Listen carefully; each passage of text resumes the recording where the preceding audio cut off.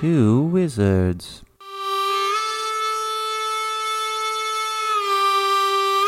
Two wizards?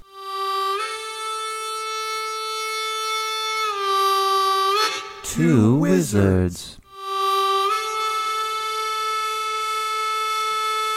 Two wizards. This year we're going out on a limb, and we'll see how it turns out. But we went in for some strawberries. Oh shit! And it's so cute. Yeah, there's already like, I don't know, 3 or 4 of them, like starting to kind of form and turning from like kind of that translucent white into sort of a pinkish red. So that's pretty fun. But then we had to sort of move it from the backyard into the sort of back closed off porch, because these goddamn deer are coming along and eating up all of our strawberry plants. We're so pissed. Because it is, you know, I've talked about, we'll go on our walks around the neighborhood, and every so once in a while it's like, oh, look at this cute little family of deer, you know, drinking from the creek or whatever. But yeah, because you back up to it, right? Like you back up to a forest or the lake, or yeah, there's a little ravine holler. Well, I don't think it's quite big enough to be a holler. But yeah, there's like a little creek that kind of winds down. Walhalla, going all the way back to, I think one of our first like Halloween episodes where I was talking about like kind of local Ohio ghost stories and stuff. And there was urban apparently legends, the like doctor's house on Walhalla Ravine where he killed his wife, and you can see her ghost. That's like pretty much right next door to us. Because I knew that you were on like, you backed up to nature, but man, Josh, what you're telling me is that your produce is getting raided by river-based deer. I know, right? That's just so appropriate given what we're going to talk about tonight. Yeah, here's this thing that we've invested in, and then these good-for-nothing scurvy dogs, these scurvy deer come along and just wreck our shit, and we have to just pick up the pieces. Christine's standing out there with a crossbow just waiting. Yeah, right. These bastards. And a little like, coming to my yard. Yeah, our tri-corner hat and black powder muskets. Little star fort. Out there in the backyard. Building palisades. Yeah. Cutting woods in the back like building palisades. Oh, hey, neighbor. Couldn't help but notice you're kind of fortifying the old homestead there. And a yop?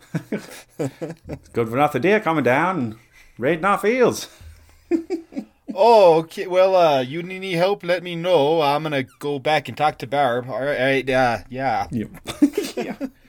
Oh. I don't know why you live in Wisconsin, but you do. Yeah, it could be.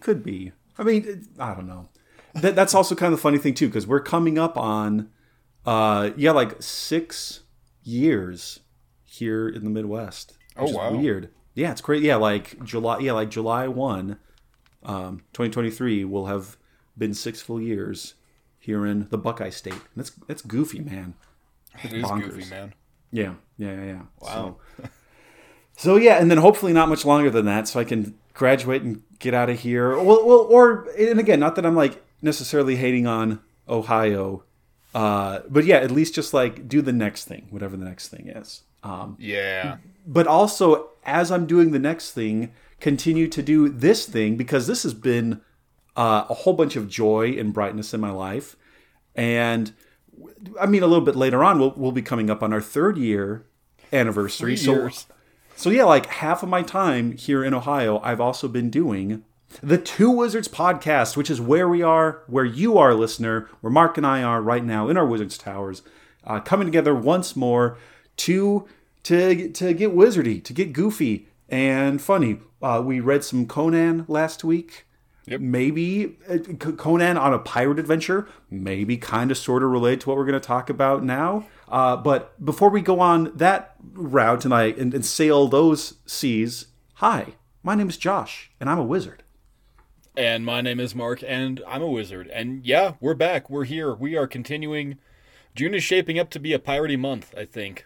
And I love it. I'm all right with it. Yeah, hell yeah, dude. Yeah, I guess before we bury the lead too much, though, we got standing business. Josh, I gave you specific instructions specifically loose instructions for your Wizard's Cup tonight. How did you make out? You were texting me, and you were kind of like, I am nervous. What do you have, buddy? I'm worried about you. Like, you told me that you were batching it this weekend, and now I'm like, oh my God, Tompkins, can you operate a phone? Yeah. Yeah, so I believe the directions, the suggestion that I was given, verbatim, was something shit-kicking. Yeah.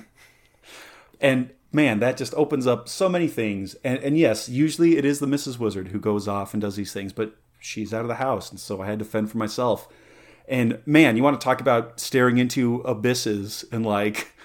kind of like being in awe, but also fear at like just the raw potential before me. Mark, I was so kind of scared at first because as soon as I walk into the beverage kind of section there at local grocery store, this is the first time I'd seen it, and I almost just pulled the trigger right there and then. But apparently there is now hard Mountain Dew. Oh no. Yeah, there's Mountain Dew with like booze, and I was like, oh God, is this it? I don't know, man. I feel scared. I don't know if I want to do this. And I kind of went back and forth, but it was like a 12-pack, and that was the other thing. Is like, well, shit, I'm gonna drink like maybe 3 of these, but then have 9 more. Investment, yeah.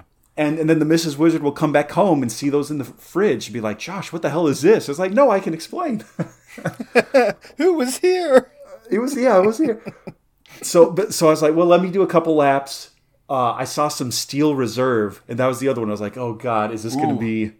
Rugged boy. Ooh. The Steel Reserve. But then I saw. So this is again trying to fulfill my duty as a wizard and do the things and report back on them so others don't have to. But also still realize like, no, I got to be productive tomorrow. Sort of in a similar vein as Steel Reserve, I found some Ice House. Oh man. And I got... Oh man. Okay. Yeah. Ice brewed for a bolder taste. That makes 0 sense. Listeners, go back to our homebrewing episode and you'll understand, like, at no point does ice come into the brewing process unless you're trying to crash chill your wort. But apparently it's... And I got 2 24-ounce Ice Houses for $1.29 each. Wow. And so that to me said shit kicking. About on the par as Steel Reserve, about on par as Hard Mountain Dew. So that's the kind of night that I have. Oh my God, Josh, you are wow. I'm glad I'm presenting this one tonight because you're gonna get housed. Shit, that's awesome. So yeah, that was my adventure. That was my adventures in wizard cupping. But what about you, man? Wow, that's crazy. I had a similar odyssey. I don't know if you remember Mississippi Mud. It was a black and tan. It came in a jug. It had an alligator on it. I drank the shit out of them in college. And up until like literally this week, Alamosa was full of them. And now, today, when I tried to like go get my cup, they're gone. They're nowhere. I went to all 3 liquor stores in town. Not here. Shit, yeah. I don't know what happened. And then I went back and forth, and I was like, well, shit, I got to get something. So I was going to buy Colt 45, because we're talking about getting shit kickery. See, I was thinking that too. Yeah, because I was thinking about doing just like straight 40s, because I remember my shit kickery past getting into some mischief with some 40s. So, some good old boys not doing no harm. But I couldn't find that either. So then I was reminded a couple years ago, my sister-in-law came down with her husband, and she said, don't worry, guys, I'm going to bring the beer. And they live out in Iowa. And lo and behold, what did she grab? That's right, Josh. She grabbed a 30 rack of Busch because they had brought that with them when they were rafting down the river that day. And I missed out because I had to work, of course, because that was when I was a produce wizard, and I don't get to have fun. But she brought a 30 rack of Busch Light, and they were just like getting housed on that on the river. Oh, and yeah. We're going to be river pirates tonight, but I can't drink Busch Light because that's a fucking abomination. So instead I got Busch. Just straight Busch. Yeah. But I got it in 16-ounce tall boys, so. Oh, let's go, man. No, yeah, I was. Yeah. I was like, yeah, this could very easily be like a Keystone territory. This could very easily be, yeah. So I'm glad we sort of landed on a similar. We found ourselves arriving into port and chartered on the same schooner that's going to go off on all sorts of misadventures. So with that, buddy, here's Bush and Icehouse. Here's on. Cheers, good buddy. Oh boy! I heard that. I heard that come out. Oh yeah. Poor boy. Let's go. You can really. You can really taste the ice. When they say ice, is it ice like frozen water or crystal meth? Is that the? That's a great question. That's a great Is question. it like ice house or is it an ice house? I should have I should have read the label before I went in on this $1.29 24-ounce can of. It's crystal meth in a can. It's crystal meth in a can. But no, I love the fact that because it is just like cheap, horrible things that you really only drink them for one purpose, and that's to go off and to get into mischief. So, Mark, with that, all established now, what are we talking about tonight? Tonight we are talking about piracy in America, but more specifically, because this is going to be a multi-part series that'll be continued later on. Tonight we're just going to talk about river pirates, piracy on the rivers of America. Yeah. Mm-hmm. Let's go. Yeah, Let's go, I well, because not only did we talk about like Conan, Queen of the Black Coast, being a pirate and having rum there, but I that was also something that I think was latent in like both of our consciences. Like, yeah, we haven't really done pirate stuff. We need to like throw the helm hard to starboard and just go crazy on pirates. And so I'm very grateful. I know you're taking charge of this week's episode. Maybe I'll do some more pirate stuff later on. But arg, matey, it's time for us two wizards to maybe be two pirate wizards now. Two pirates. Two pirates. Sorry, her. Piracy is a deep topic, and I'm sorry that was a bad joke. I didn't even mean that one.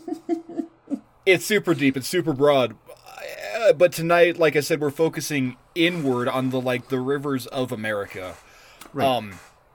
What we're talking about tonight is kind of cool. It's localized really just in one little section of history. Oh, Josh died.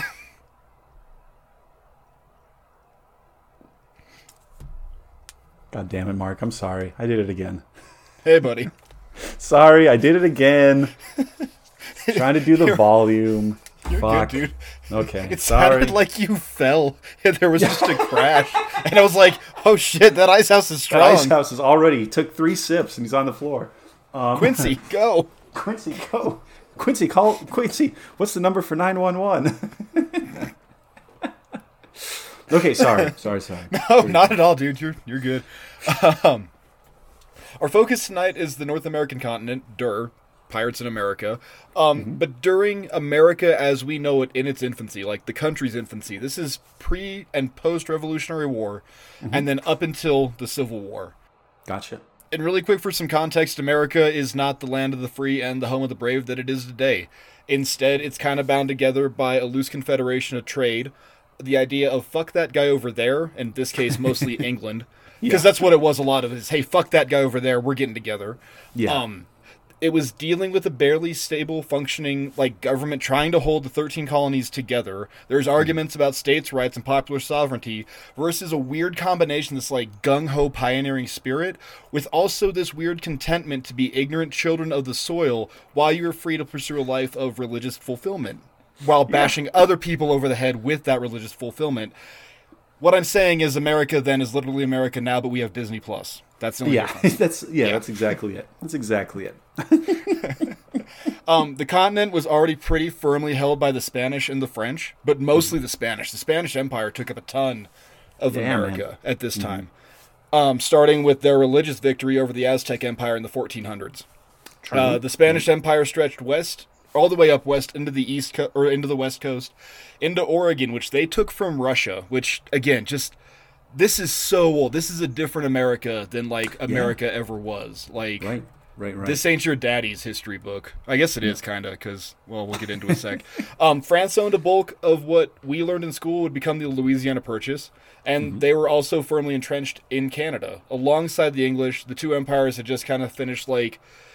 They were in the middle of / finishing out one proxy war or another, this one in the form of the French Indian War, and that was, fought for control of economic bullshit, and they literally made innocent people and natives do their bidding, and it was bullshit. America as we know it, the America fuck yeah, well, that was just the 13 colonies, and it's just tonight, it's this tiny chunk of them, and sort of where you are in the Great Lakes region of the Midwest, all the way out to Illinois. Josh, we're so old back in time in this history that America stops with Illinois. Like, yeah, it's madness. No, this is before the Lewis and Clark expedition. Like, it took me a minute to like kind of stop and like, because I've got a bit in here and it gets hacky, and I'm like, Josh, have you driven over the Mississippi River? I know you have. You had to get to where you're at. Like, you're on the Ohio. You've talked about the Ohio River, but like. This Ohio River, this Mississippi River, it's the same place, but it is literally different worlds. And I had to stop and pause with that tonight. I also think this is a period of our history that is pretty woefully underdeveloped and undervalued in our public school system. Like, so much of what American history is just like hammered as like Civil War, World War II, Civil War, World War II. And yeah, of course that's important. But yeah, like so much of the kind of colonial and early founding of our country just gets kind of glossed over. And I think that's a real shame because there's some goddamn cool stuff that I just would. So, and not just in education, but like I'd love to see more. So like, okay, yeah, sure. There's the Patriot, and that was what, like 20 years ago. But then yeah, like how many, like we need more like movies and like video games kind of set in that area. That'd be so stinking cool. And I don't know, hopefully that time period gets its like due justice. Yeah, it's cool, and I know how problematic like American frontier history is, but like at the same time too, Johnny and I talked on Dangle podcast. Yeah, well, yeah, but Johnny and I talked this week on Dangle podcast about it was the Harlowtown deal, and it's like, Hank wants to suppress the idea that Arlen was founded by hookers, and it's like, dude, that's literally what history is. H.P. Lovecraft is the truest writer in the world because he talks about, I read a book and I was horrified. Yeah, that's exactly what it is. So we're going to get horrified tonight. And also, I don't know if you knew this, let's talk about the people that were here before the white people that were here. Yep. There's still Native American tribes in all of this area. There's about 600,000. This was a decline from the pre-contact numbers, which were estimated between 1 and 10 million. We're not really sure. But we know that we then whittled down that 600,000 to about 237,000. I got those numbers off of fmprc.gov.canada. That's their indigenous people like resource. Okay. For their genocides.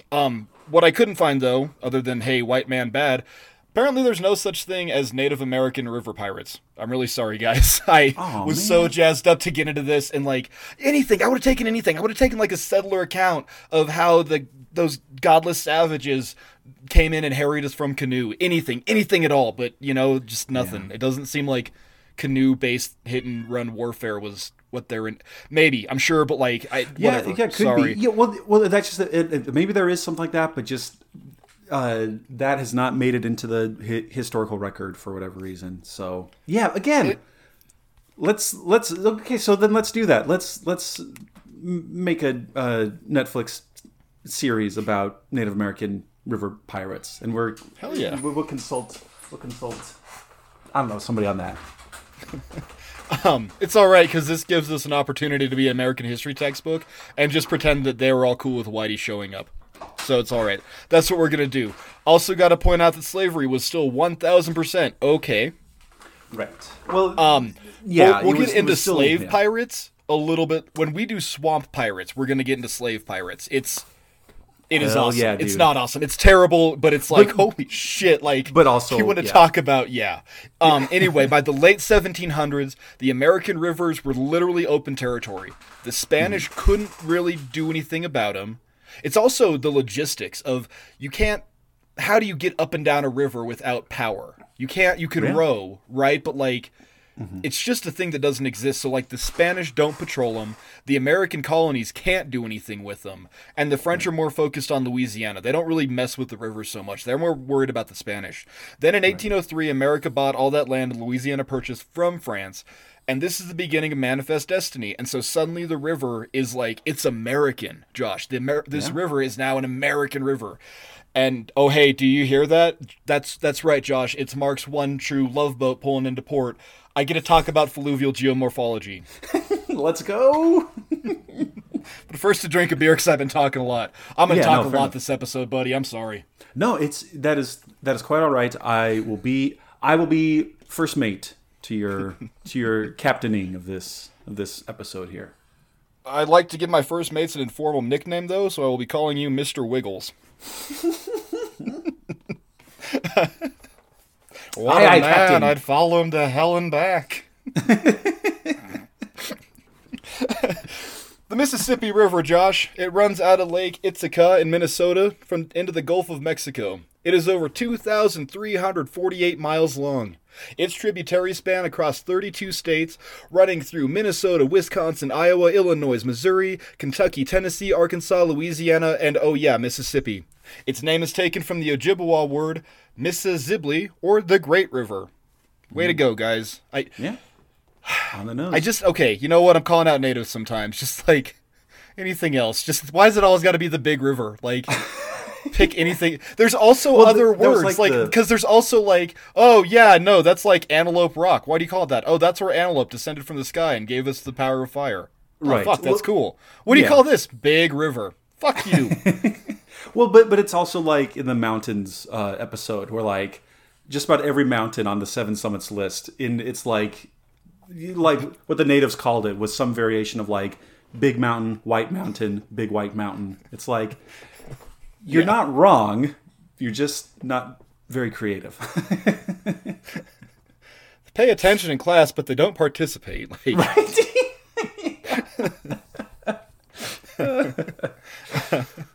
Right? The river itself was shaped by a recession in the Laurentide ice sheet. Drink, because you know how horned up I get for that stupid ice sheet. Hell yeah. It deposited hundreds and hundreds of feet of sediment, which created the Mississippi Valley. Over time, water passes through this, takes the path of least resistance, and over a couple 100,000 years, bam, you got a big old swinging dick of a river. The average depth of this river is 30 feet. That's as deep as my apartment. Yeah. I hate that, but I hate that its deepest runs at 200 feet, Josh. 200 God. goddamn feet deep. Oh. That is disgusting. I hate that. Yeah. What horror lies in the rivers? Don't worry, kids. River Monsters is coming too. At its widest point at here I wrote it out phonetically. Winnebagoshan? I don't know. Some lake in somewhere. Some goddamn lake. It's 11 miles across. 11 miles wide. I understand it's coming out of a lake and a tributary. I don't care. It's 11 miles. Yeah, it's still the largest main shipping lanes are about 2 miles wide. Okay. That sounds... And 2 miles of just open water. Pre-contact times, the Mound Builder Society flourished along it as early as the 700s. We don't really know a lot. We just know because it's the Cuyahoga settlement, and it kind of gets glossed over a lot because we talk about how it's like a lost civilization, and no, it wasn't. You guys are just not talking about. It's bad. It's bad anthropology from the 1800s. Right. Yeah. The Ohio River isn't as cool. It runs 981 miles west to south, starting from western Pennsylvania and then going into the Mississippi.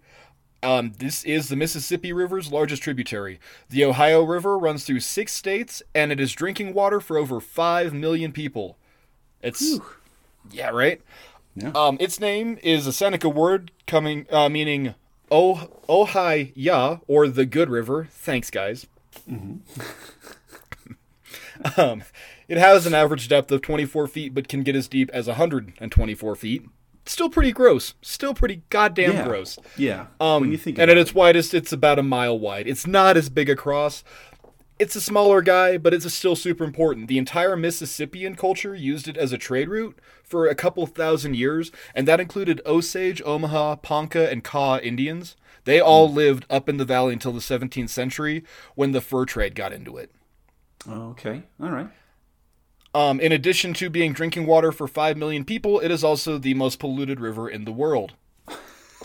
And yeah, that includes the Ganges in India. I was shocked to find out that it is worse than the Ganges. I was just going to ask, but then again, also, yeah, kind of sounds about right, sadly. Real quick, I just want to tag you in. Have you seen these things? I drove over the Mississippi one time, going somewhere to see some family, and it was 20 minutes. It was like 10 minutes of driving on a bridge at 30 miles an hour. It was a trip, to cross it. Yes. But I'm sure you see this a lot more, just man on the street. Well, yes. So, as you mentioned, when the Mrs. Wizard and I came out here, that's 6 years ago, we crossed the Mississippi, and I think it was somewhere around St. Louis, because we were on I-70. And there's a couple there's a couple routes to kind of go around it, whatever. But yeah, it was well, and even before that, I have an aunt and an uncle who live they were variously in Tennessee and then Kentucky. And yeah, we would drive out to see them a couple of times. And so yes, I would say, I don't know, maybe back and forth. Both ways. I'd say maybe a dozen times or so crossing the Mississippi River. And it is, each time it's just this is a lot of damn water. But yeah, it does sort of, it gives you an appreciation and a respect for okay, yeah, this is wild. This is actually just wild. Yeah, it's, and again, just the volume of water. I wasn't going to talk about discharge volumes and shit, but the volume is wild, and it's there, and it's been going civilizations rose and fell around these goddamn rivers. Right. Yeah. Speaking of civilizations, do you know what expansion I can't get on my goddamn PS4? That's right, the pirate expansion. We're going to talk about pirates now. That was a bad segue. Listeners, if you can tell me how I can play the goddamn pirate game on Civ 6, I can't. I don't know what's going on. I've got it. I own it. I can't play it. I don't know. Something about it has to be multiplayer, but I spin up a multiplayer. It doesn't let me do it. I don't know. Anyway, typical pirate ships, Josh. This isn't your ocean. This is a river. You've seen this river. When it gets mad, I'm sure it gets kind of choppy. Yeah.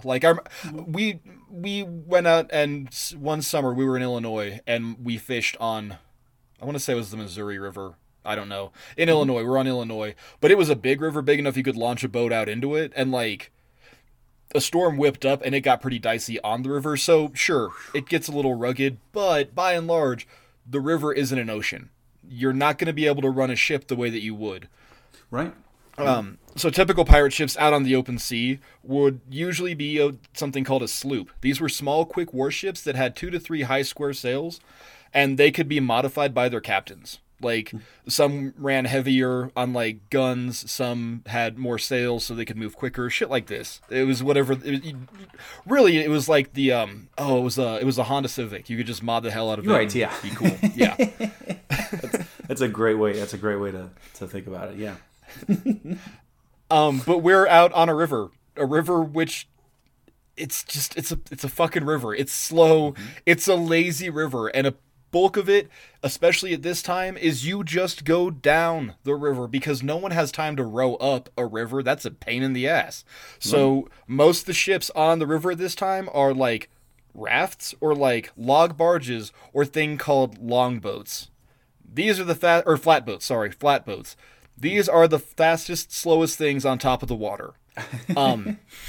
They're obnoxious. I hate them. I hate this part because it's so fucking boring. This is like history teacher Mark. They're ready to talk about fucking produce shipping in the 1790s, kids? Good, buckle up. These boats were 20 feet wide, but they could be up to 100 feet long. And there would be a cabin, like a literal shack built onto it that would act as like the captain's quarters, right? Mm-hmm. But these are also super basic and rudimentary. They would be built by farmers to ship produce down the river into Louisiana, where they could be taken out into, exported through ports that way. Then they would walk back home upriver. It would take about 3 months to get back home on foot. Just writing this episode really made me appreciate the world we fucking live in today. Yeah, oh my God. Yeah, there was another. I don't know if there's like a YouTube video or something like that. But we were right. Also talking about, just the underappreciated role that the Mississippi River specifically played in like how did the USA become like a global powerhouse? One of the reasons was, so there's like the Great Plains, the breadbasket of America. But it's often like the literal goddamn center of the nation. And so how are you going to move? How are you going to move all this grain and corn and whatever? Well, hey, look at this. There's a big, dumbass, lazy river where you just build a big, dumbass barge and you just kind of like float it all down and it costs next to nothing to get all of your stuff out. And then you can export it. Then it goes to the port city of New Orleans and then gets sold from there. So maybe we do just need to go off on like produce transportation in the like antebellum period. I don't know. It's amazing. Just that prospect. And they would do this yearly. This is a thing. Like that was part of harvest. Like, and then you would spend 3 months walking back home. And I just, so like, I don't know if you ever watched like Ice Road Truckers. That's one that sticks out to me. And it always kind of shows where the guys are. And sometimes like they're trying to race each other. One of them's got to get the load in before, I don't fucking know. Whatever. Right. Yeah. Whatever manufactured drama you got here. But the point is you're on a river and you're floating. Let's say that me, old man Jonesy, really hates old Mick Streeter, right? Mm-hmm. And we both, launch our flatboats the same day. And if we're on the same path and we both hate each other and we've hated each other for fucking years, not only do we need to float down this motherfucking river together for what I think is like 8 weeks, I think, at its best, like best conditions, is an 8-week trip. Then we get to take 3 months walking back together. Because quite frankly, we're all the humanity that we got. Like, it's a different time, man. Like I said, this is a totally different world. Different world, yeah. Around 1810, steamships started popping up on rivers. This is, steam driven or steam propelled ships, right? So almost into paddle boats, not quite. But this allowed us to do this really crazy huge thing. That was go upriver. We can now go upstream. Mm-hmm.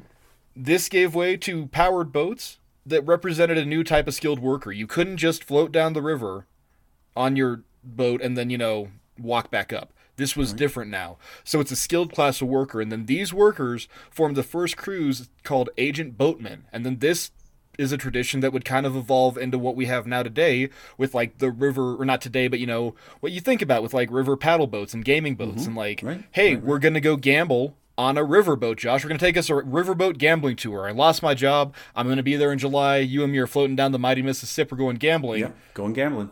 Yeah. Yeah.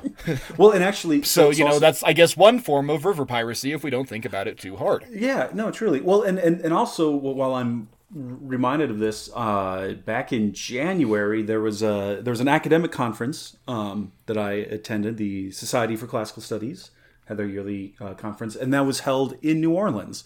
And so I had never really been there. The Mrs. Wizard hadn't really been there, so she actually joined me out there, and that was also something we did. We had a little cute date night, and we got on a little paddle boat that had dinner and a jazz band, and we went up. We went up, I don't know, a couple miles, then turned around and came back in the middle of January.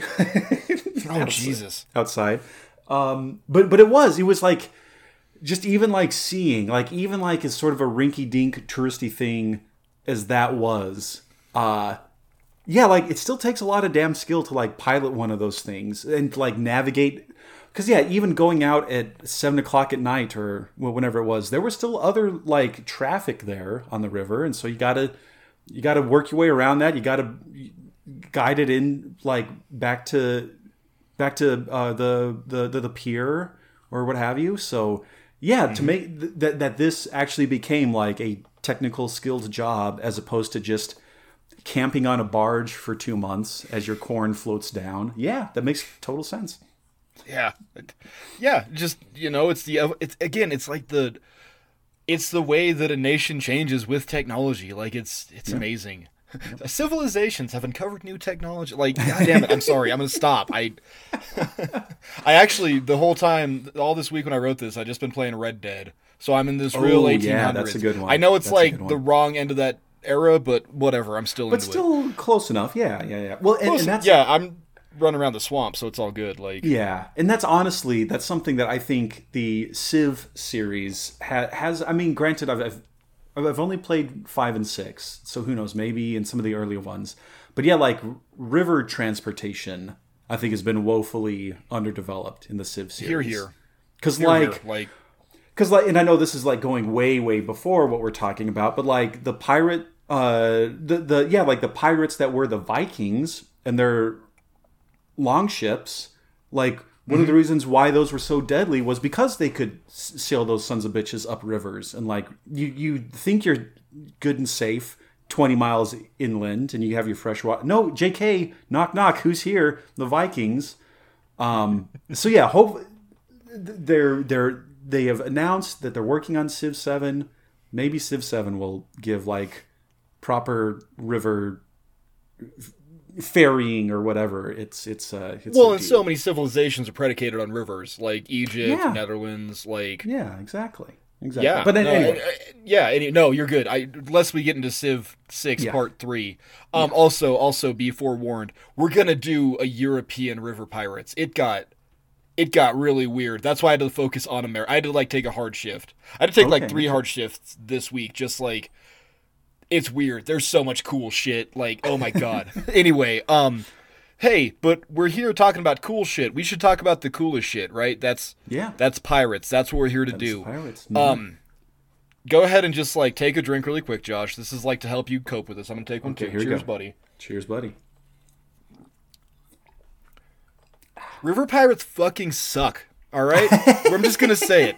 They fucking suck. Now, when I started this, I was really hoping for cool, like, honestly, I wanted Disney Pirates of the Caribbean bullshit, but on the Mississippi River. Yeah. I wanted the thrilling, engaging chases, ship-to-ship combat with cannons, fucking, like, grappling hooks over gun walls, like, oh shit, is that a Grenado? You're goddamn right, we all got flashbanged! Like, there's fucking Blackbeard walking the deck, just executing people, like, live, die, like, that's what I wanted. Yeah. That's not how river pirates in America do it. Yeah, dang it. My yaya would say, wish in one hand, shit in the other, and see what gets full first. But it's okay, because instead of me burying the lead into boredom, it gets me the chance to go ahead and blow the dust off our dice. And I get to say the role of a wizard voodoo god king, and you're my fucking helpless prisoner, and we're gonna play River Pirate Survival Adventure! Let's go! Now, before we get into our tabletop shenanigans, how's that, you're drinking Steel Reserve, right? No, I am not. I have the Ice House. Ice House. I'm sorry. Where did I get? Okay. Well, good. Because I mentioned that's better, but worse. I'm not sure. I guess I thought you said you had picked up a steel, but I was kind of tempted to, but then I realized that no, that'd be a horrible idea. So yeah, I'm still working. I'm just about done with my first 24 ounce, but I have a whole other 24 ounce on standby. Hell yeah. Yeah. Hold on. I mixed it up. I don't know if it counts as River Pirate, but it's an Eddie Line River Runner IPA. River's in the name, and there's people on it like kayaks. So I'm gonna say it counts. I just can't. Absolutely. I'm drinking that bush, and like it is like hurting me. It's like I feel it. Like I just because we can doesn't mean we should. You know. Yes, I'm also very much a proponent of that as well. Just because I could have purchased spiked Mountain Dew does not mean I should. When I find that though, I'm gonna let you know, and that is what we were doing. We have mandate. Yeah. Yeah. All right, buddy. You ready to play? Yes. I love. Well, and honestly, this is. I mean, man, this is like some callback here. This is like a callback to like one of our first wrapping up ooky spooky bullshit October months. Mark's spooky Halloween adventure. Yeah, Mark's spooky Halloween adventure. This was our cryptid Olympics where we kind of specced out our teams and did so. Yeah, it's been a spell since we've done some podcast top RPG PTRPG. I guess that's what this is. Yes. Yeah. No, yes. Perfect. So your character you're a farmer named Old McStreeter. All right. You have basic stats. It doesn't matter what your stats are because I'm using 2E rules here, so I'm just having you roll your thing, and I'm telling you if it lines up with the scores or not because there's a little bit of math involved, but it's all right. So future Mark, cue that sweet river ambiance. Thank you. Here we go. All right, here we go. I'm a dungeon master. So there you are, Old McStreeter, floating a year's worth of goods down the river. This is the same path that your daddy floated, that his daddy floated too. But you aren't the only floating raft shed on this here river. Oh no, adventurer. You realize this new floating raft shed is slowly gaining on you. Roll a perception check, Josh. Okay, I'm rolling now. I got a 5. 5. Not very good. Papa Streeter didn't raise you to look at things, but that's okay. My God, those might be oars or a push-pole coming out of the back of the oncoming river floating shed raft of terror. What do you do, Josh? I stand by the edge of my barge, and I call out, "Hello there!" Roll a charisma check. Okay, rolling a charisma check. Here's another 20. Roll it. I got a 6. God damn, I'm They sucking. didn't hear you. I'm sucking. That's okay, because it's getting closer. You're about to make some new friends, Josh. Uh-oh. Uh-oh. Oh boy. Here we go. It's getting a lot closer. Roll another perception check. Okay, rolling another perception check. Ah, Jesus, I got another 6. I'm sucking. You are, and that's okay, because it doesn't take good perception to see the gigantic 5'8" pilgrim standing above you on the other boat, and he's looking down at you with glaring red eyes. Boy, emphasis on the grim, Josh. Yeah. That boat is getting real close, buddy. Uh-oh. The pilgrim is... You've been boarded. It's a light bump. Oh, God, docking is complete. Uh-oh. Here we go. He lightly hops aboard. He's carrying an axe. What do you do, Josh? What do you do? I grab my own axe that I use to chop off the ropes whenever I'm tied down. So I grab my little hatchet too. All right. Roll a strength check. Oh man, and this is my worst stat. Strength. Roll it. Oh, but I got a 20. I got a natural 20. Let's go. As the pilgrim descends upon you, hulking at 5'8", 135 pounds. Remember, this is 1700s. Yeah. People were smaller back then. He descends upon you with the full force, but you're just a bit quicker. You pick up your daddy's hatchet, and in hit, you hear him going, "Swing away there, young streeter." And you swing away, and in one fell swoop, you cleft the pilgrim's head from his shoulders. Oh my God, what has happened? You might win the day. You hear a crack. That's right, Josh. They had a musket and they shot you in the fucking head. Oh, God damn it. You weren't supposed to roll the 20. It's all right though, because this is a musket shot in 1700. I can't do that voice anymore. It hurts my throat. That's okay. It's okay. I'm invoking ancient Simpsons law. We get to kill a character if it hurts my voice. Also, on the one hand, I'm super proud that I rolled a 20, but I also realized that this totally screwed up your. And Not at all. You better believe I'm taking a screenshot of this too, so we can post it. Listeners, real quick, here we go. Josh's rolls thus far: 5, 6, 6, 20. Just it's amazing. Who could have seen it? It's incredible.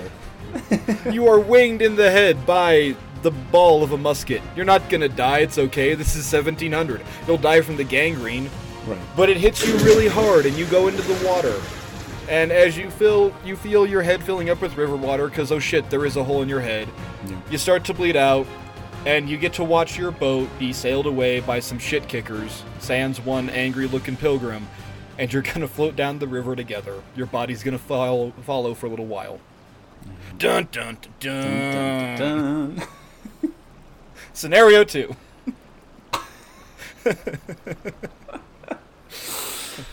Oh man. So there you are, young mixed streeter, floating your year's worth of goods down the river. This is the same path that your daddy floated, and likely his daddy too. But god damn it, Josh, you're one of them big city types. You've seen the pictures of the lights of Boston, and you can't read, but you imagine it's pretty nice. Yeah. And you know that you're destined for bigger and better. Well, I'm sorry, buddy, but bigger and better didn't happen. Instead, Papa McStreeter came down with a case of Illinois fever, or malaria, which he had had pretty much every year, up until that year, until he got kicked in the head by the mule, and that's what killed him. As you sit on the deck of your flatboat, you realize you have no goddamn idea where you are. And holy shit, is that a fork in the river? Josh, just for fun, roll a perception check. Oh god, okay, here we go. Rolling it. 7, also not good. Ooh, head in the clouds, buddy. There's a fork in the river. What are you gonna do? You don't know what you're gonna do. You got a pole. Maybe you got a pole. Oh shit, here we go. But just before the fork, it looks like there might be a large sandbar. Yeah, okay. Son of a bitch, Josh, look at there. There's a sandbar, and it's got like a ramshackle-looking house and a dock on it. There's a fire going. You can smell... You realize you can smell people cooking something. Somebody's cooking something. Okay, Is that fiddle music you hear? Son of a bitch, that sounds like the main theme for America from Civ 6. Harsh times come no more, no more. I'll be goddamned. Josh, you found a little island. This is literally your, like, bridge. Well, not bridge over troubled waters, but you know, any port in a storm. Yeah, this is my island within troubled waters. Yeah, you might just be okay. Roll a strength check. You got a pole. See if you can, like, maybe, here we go. Horn into this, like, right. sandbar. Oh my god, a 2. Oh my god. Your boat lazily drifts into the ramshackle dock. Okay, maybe, but because I like couldn't steer, I lose a bunch of grain too. Oh god damn it. Shit. Yeah, sure. You know what? Yeah, you hit it so hard. Ah, shit. There goes 400 pounds of kale. Way to go, bud. God damn it. You lost one bale of hemp, but it was the wrong kind of hemp, if you take my meaning. You're going to sell that to the Jazz Quarter. Jazz Quarter once I get to Nolans.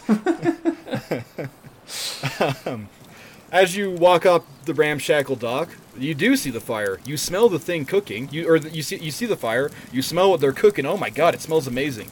There's some houses. It's like a little lean-to on this island, and there's some guys sitting around the fire, and they're waving enthusiastically to you, and they greet you. And hey, Josh, crazy idea here. Maybe one of these guys could help you with your fork in the river dilemma. You think? Yeah, I mean, if they live on this island, surely they have to know what goes where. I mean, that only makes sense. Yeah. Yeah, one would hope. What goes where? Roll a charisma check, Josh. Actually, first, greet the pirate. Greet the gentlemen around the fire. They're not pirates yet. You don't know they're fucking pirates yet. Yeah, greet the gentlemen around the fire. Evening, fellas. Hope you don't mind that I crashed my barge into your dock there. I'll give you half a ham as payment, but howdy. Who might you be? You see a lean, rangy-looking gentleman, and he says, "Bonjour, I am Big French Randy." "Don't worry about the dog. It was a piece of shit anyway. What are you doing out here, buddy?" Well, my pappy died, and so it's up to me now to float our harvest down to the port there in New Orleans. But fellows, I got kind of turned around here. This is my first time coming down on the trip, and I see the river goes left or it goes right. So which one will take me into port? Oh, Tabernag, not knowing which way to go, eh? No, Big French Randy can help you, my friend, no? I will show you the way to go, and for not too much money at all. But in the meantime, my friend, you look hungry. And these rolling gentle rapids can only get, rollinger and gentler. Sit by the fire. Have some catfish, my friend. Well, actually, yes, I am rather hungry. And I would love to, sit down to dinner with you and your compatriots here. And let me add a couple ears of corn to the dinner fire as well. We can roast these up along with that catfish.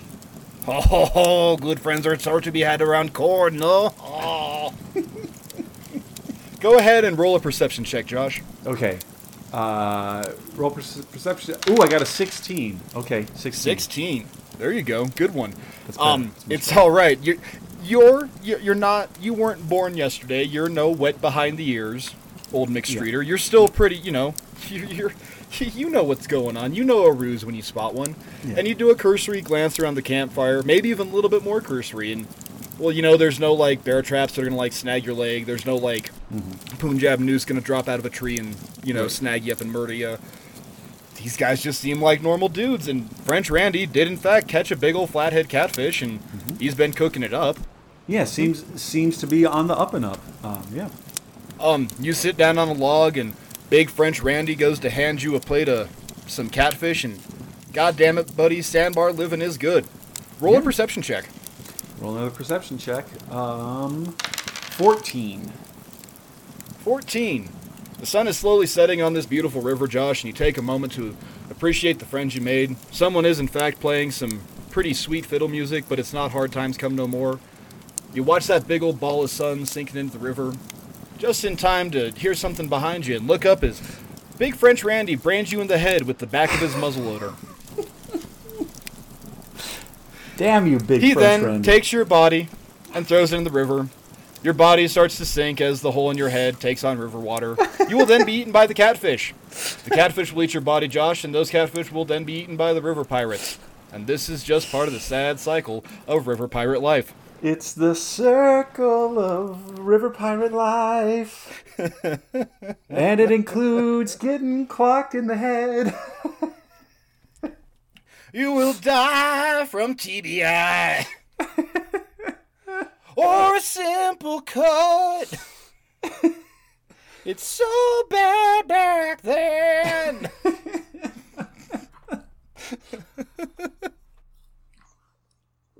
Well, now I feel better about wrecking their crappy little pier. Piss on you, Big French Randy. Yeah. He's the one. Hide your daughters and hide your sons. Hide your daughters and hide your son. He's gonna steal your catfish. He's big and French. He will take your produce. That Huguenot's name is... Big French. Oh, I love it. I love it. Too great. Oh, too great. Okay. All right. Scenario 3. Yes, scenario 3. So there you are, old McStreeter floating a year's worth of goods down the river. This is the same river that your daddy has floated, and likely his daddy too. Josh, old Pa McStreeter raised you right for your 17 years, and by God, you got another solid 19 years of living ahead of you if you play your cards right. Yeah, exactly. As you float down this stretch of river, you know it is treacherous not only for super ill-tempered water snakes, but also for river pirates, because quite frankly, old Papa McStreeter raised you right. Yeah. Go ahead. So you're floating down the river. You're aware of your surroundings, and as you gaze out across the stretch, you take a moment and realize that this river is the lifeblood of existence, not only for you, but every other man, woman, child, and beast within 100 miles. Josh, roll a check to see how much majesty you can appreciate in this moment. Sadly, only 5. Only 5. It's all right. It's majestic as shit. Yeah, and even maybe that it's little better 5. that way. Yeah, it's majestic as shit. Yeah, because out of the corner of your eye, you see something. Roll a dexterity check. Ooh, boy, dexterity. 9? 9. All right, well, there's one of them water snakes, Josh. It has, fact, gotten up on the boat with you. It is a highly venomous water moccasin, and that dirty bastard is coming right at you. Josh, roll a strength check, buddy. And remember, you got a +4 modifier to hit. Okay, here we go. I rolled an 8. Damn it. Doesn't matter. You knocked that son of a bitch out of the park. It wasn't quite a 20. If it was a 20, you would have, critted it, and the head would have popped off and, killed an owl that was going to dive bomb you, too. But it's all right. Okay. You murdered that water moccasin. Josh, you're going to live to fight another day on this, big old rolling river, buddy. Yeah. You got it. You won. Well, and that calls for breaking into my second ice house. Ooh. Here, buddy. Here.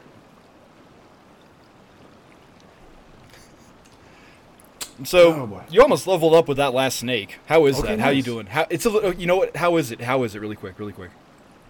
Yeah, it's a little warmer now, less icy. Yeah, exactly. I'm not picking up quite as much ice in this one, but it's going to help me float down this river here. I have no doubts.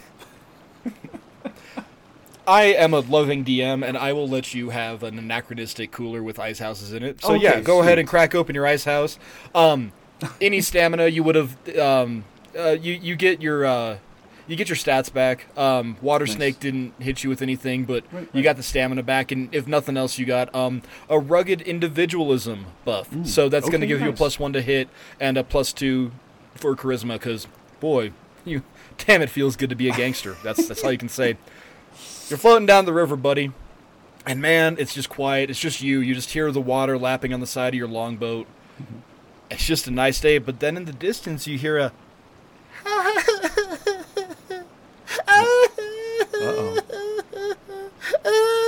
No. Why? That sounds like someone crying. Thank you. I'm glad that is what that sounded like, because I was really hoping that's what it would sound like. It's not a lady. Well, she's standing on the eastern bank on what looks to be a steep sandbar that kind of butts up into, thick woods, but shit, everything is thick woods. It's kind of impressive she found the one, section of open, beach to stand on. Yeah. And, oh, man, roll a perception check really quick. Sure. Perception check. 16. Your powers of perception serve you well, and they perceive that this is, in fact, a woman standing on the eastern bank. But it's not any woman, buddy. This damsel in distress has long red hair, a nice pert rack, and son of a bitch, I'd say 80% of her teeth. Oh, dang, man. That's a Yeah. trifecta right there.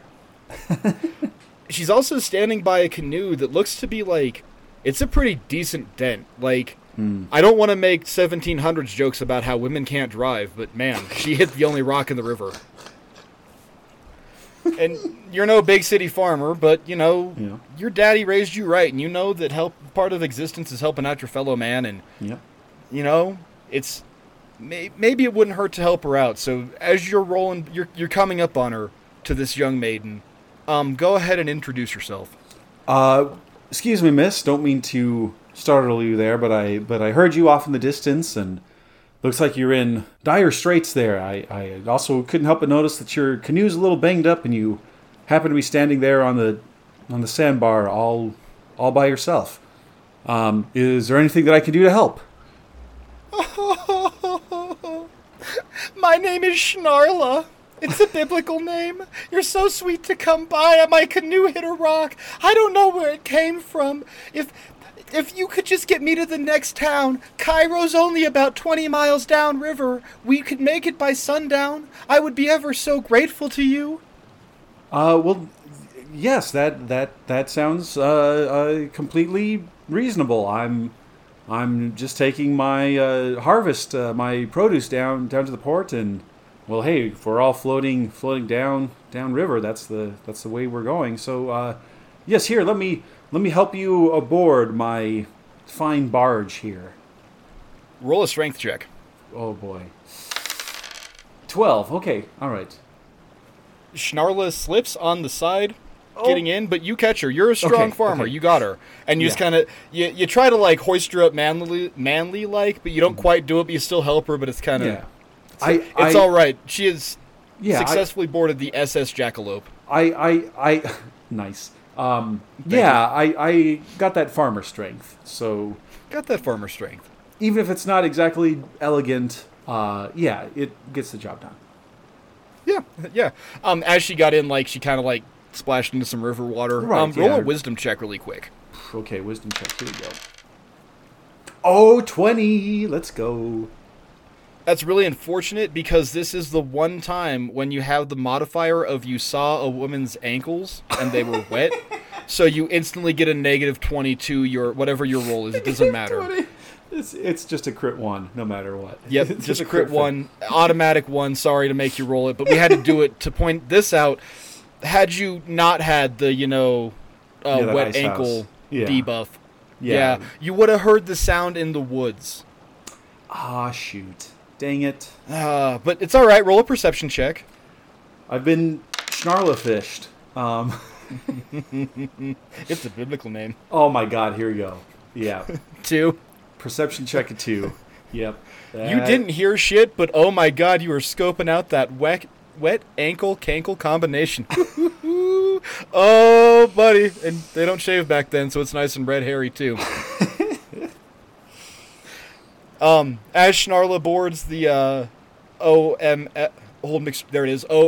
Jackalope, the old mixed reader Jackalope ship. Yep. Yes, OMSS, whatever. As she boards the SS Jackalope, she looks at you in the eyes and says, "Oh, thank you.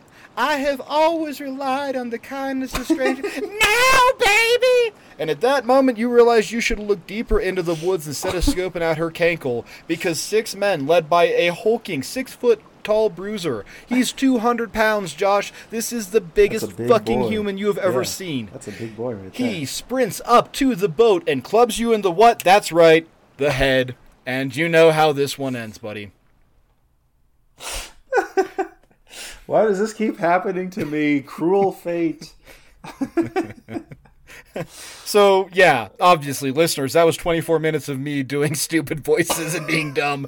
But the point that I want you to take is that river pirate tactics are not ocean pirate tactics. It's more of a, like, hit and run, but you can't really hit, so you can, like, slowly drift up and kill and run. Right. Or it's you get the dude to show up and then kill him. Or it's you catfish him. Catfishing was a huge part of it. Like, women were used a ton to honeypot men. Or apparently, they would dress dudes in drag to honeypot men. And it wouldn't, because, you just can't tell. Yeah, that would also make sense. As soon as you get close enough to, like, make the contact, that's it. You're done. Yeah, like, too late. Mm-hmm. Yeah. It's over. Yeah. Yeah. But I don't want you to feel too bad, dude, because quite honestly, this scenario, this pirate river expansion tabletop, whatever the hell we called it, it was kind of rigged against you, just like life in the 1790s was rigged against you. Yeah, that's all right. But there's a coda to all this. So you have been killed 3 times by river pirates. Yeah. And the question remains, well, so now they killed me, what happens next? You're right, yeah. Yeah. They're they're going to, number one, fence all your shit, but then they're going to return to their base of operation. And maybe just man, Josh, I don't even know how to do this because I'm so fucking excited to utter this sentence. They're going to go back to their base of operation or to a literal pirate island. Fucking pirate islands. Now. Now, up until now, we've been talking about the American frontier, right? Yep. But I remember when you had moved out there, you told me how messed up you were with, like, how stuff was sweet. How, like, sugar seems to be more of the, like, condiment than the actual condiment, right? Yes, yeah. No, well, in fact, just the other day, with the Mrs. Wizard out of the house and me living the bachelor life, I was like, oh, what if I try ordering pizza from this, like, not from Hound Dogs, because Hound Dogs is our usual, but we also tried this other pizza place, and sure, it's been 3 or 4 years, but I kind of remember it being okay. So yeah, let me try pizza. No, it's fucking horrible. Sweet as shit. Oh no. And I was no. this is atrocious. Now I remember why 4 years ago we said never again with this pizza place. Hound dogs for life. Hound dogs for life. Ow, ow. Ow, Or I guess it's hound dogs.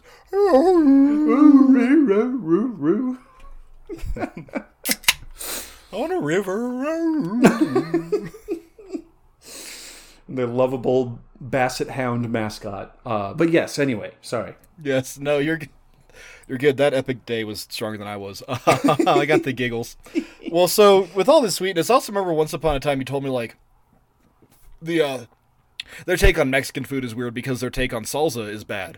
And so that got me to thinking, Josh, how do you tangentially tie one thing to another thing to make a really crappy joke about a third thing? Mm-hmm. Well, you're going to talk about river pirates in New York City. We're going to jump ahead a little bit in time. We're going to jump up into pre-Civil War / a little bit post-Civil War time right now in New York City. All right. Your best frame of reference, the super inaccurate Gangs of New York movie, but that's your time frame. Okay. Right. Yep. So right in the middle of that, because hey, turns out Manhattan is actually an island that sits in the East River that runs into the Hudson River. This is true. I'm not going to talk about these two. I'm not going to get horned up for that fluvial geomorphology because I just can't be bothered to get that nerdy twice in one night.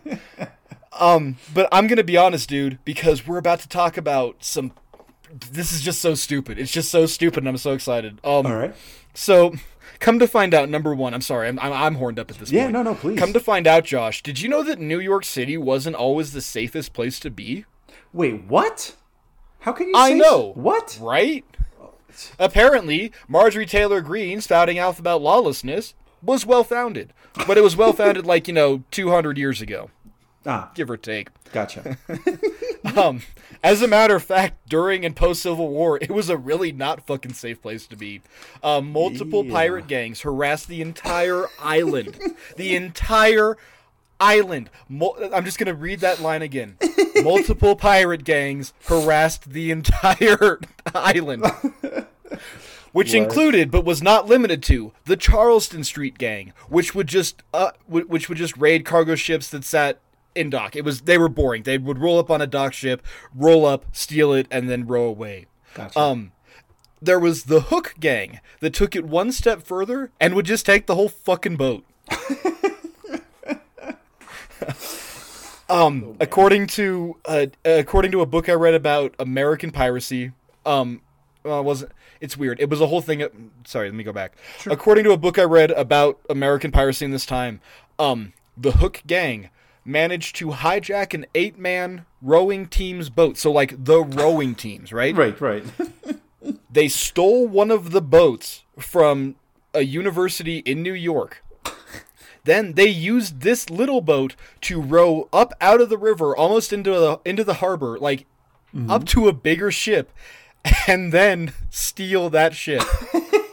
But that also sounds about right, because from what I understand, from my brief research into piracy, right, that was the thing. You weren't going to engage another ship with a giant frigate and loose a full broadside into it. You found a speedy, fast little thing that you could kind of weave in and out of cannon fire. You boarded, you fought everybody, and then that's when you got the thing. So the fact that these guys, found an 8-man crew little ship, skiff or whatever, and they're just gonna go just. Man, that team that coach is really putting them through their paces. Yeah, shit, they're kind of in deep water. Man, they're taking the waves kind of rough. Oh shit, they're coming right at it. Oh my god. Okay. Fucking and in my mind, I know they're not pirates, but in my mind, it's Errol Flynn.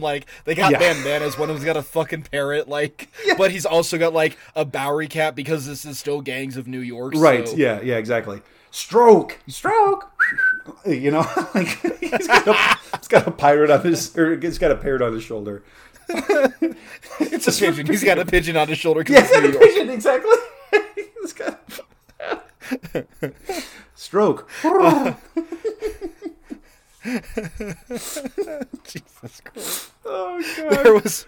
That's too good. Oh, fuck. I can't. I need a sec. It's okay. God, this is our giggliest episode. This This is Josh, great. fucking what is this, like 140 something? This is our best episode. Yeah, like, no, this is great. This is great. Well, and yeah, and then there's Daniel Day-Lewis doing some overwrought, like off of the sideline there. You call that a 6-man crew?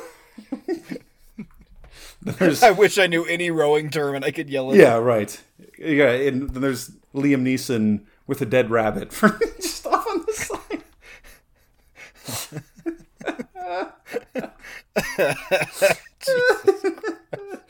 Oh, God. The Patsy Conroys, Josh, the Patsy Conroys were the group of dudes that you did not fuck with despite being named the Patsy Conroys. I know it wasn't. I know that the politics of naming was different back then, but I honestly just think that some dudes had, like, the softest names. Like, oh, what did you say by calling me Patsy Conroy? Yeah. That's your name. Oh, you said I'm some kind of Patsy? No, that's your fucking name, is Patsy Conroy. Yeah. Just like he's Jimmy the Mick. What did you fucking call me? You can't fucking call me that, you motherfucker. Like, it's your name. I'm Irish too. Fuck you. Like, yeah. So that one did not stand the test of time. Yeah. Dude, the names, Josh, the names are about to get so stupid. Oh, the God. Patsy Conroys were literally the Suicide Squad of pirates. Recruited by gang leader. The gang leader's name was Patsy Conroy. Patsy Conroy. All right, fair enough. He recruited people from the worst of the.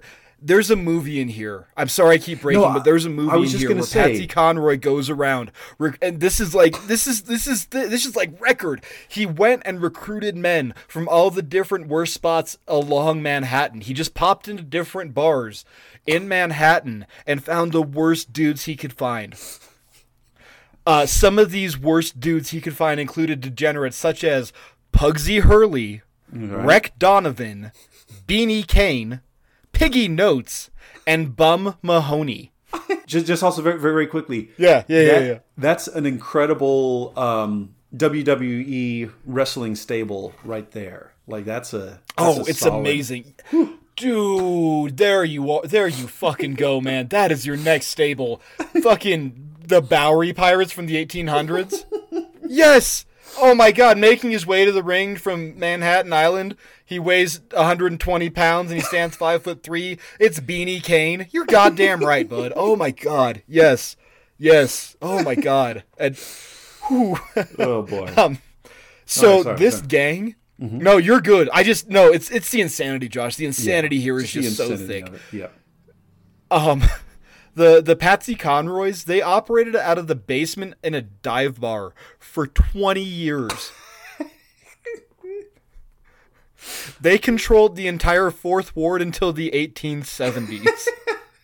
The 1870s, up until then, was run by a pirate gang. See, what is... Like... I kind of want that again. Like, how awesome would it be where it's like, oh, hey, Mrs. Wizard, yeah, it's a Friday night. Let's go on a date. Let's get out of the house. Let's go to a new place. Oh, well, Josh, here's a restaurant that looks good. No, baby, we can't go there. That's in the pirate quarter of Columbus. The pirate, yeah, like sails up and down the Scioto River. Like, oh, God, that'd be amazing.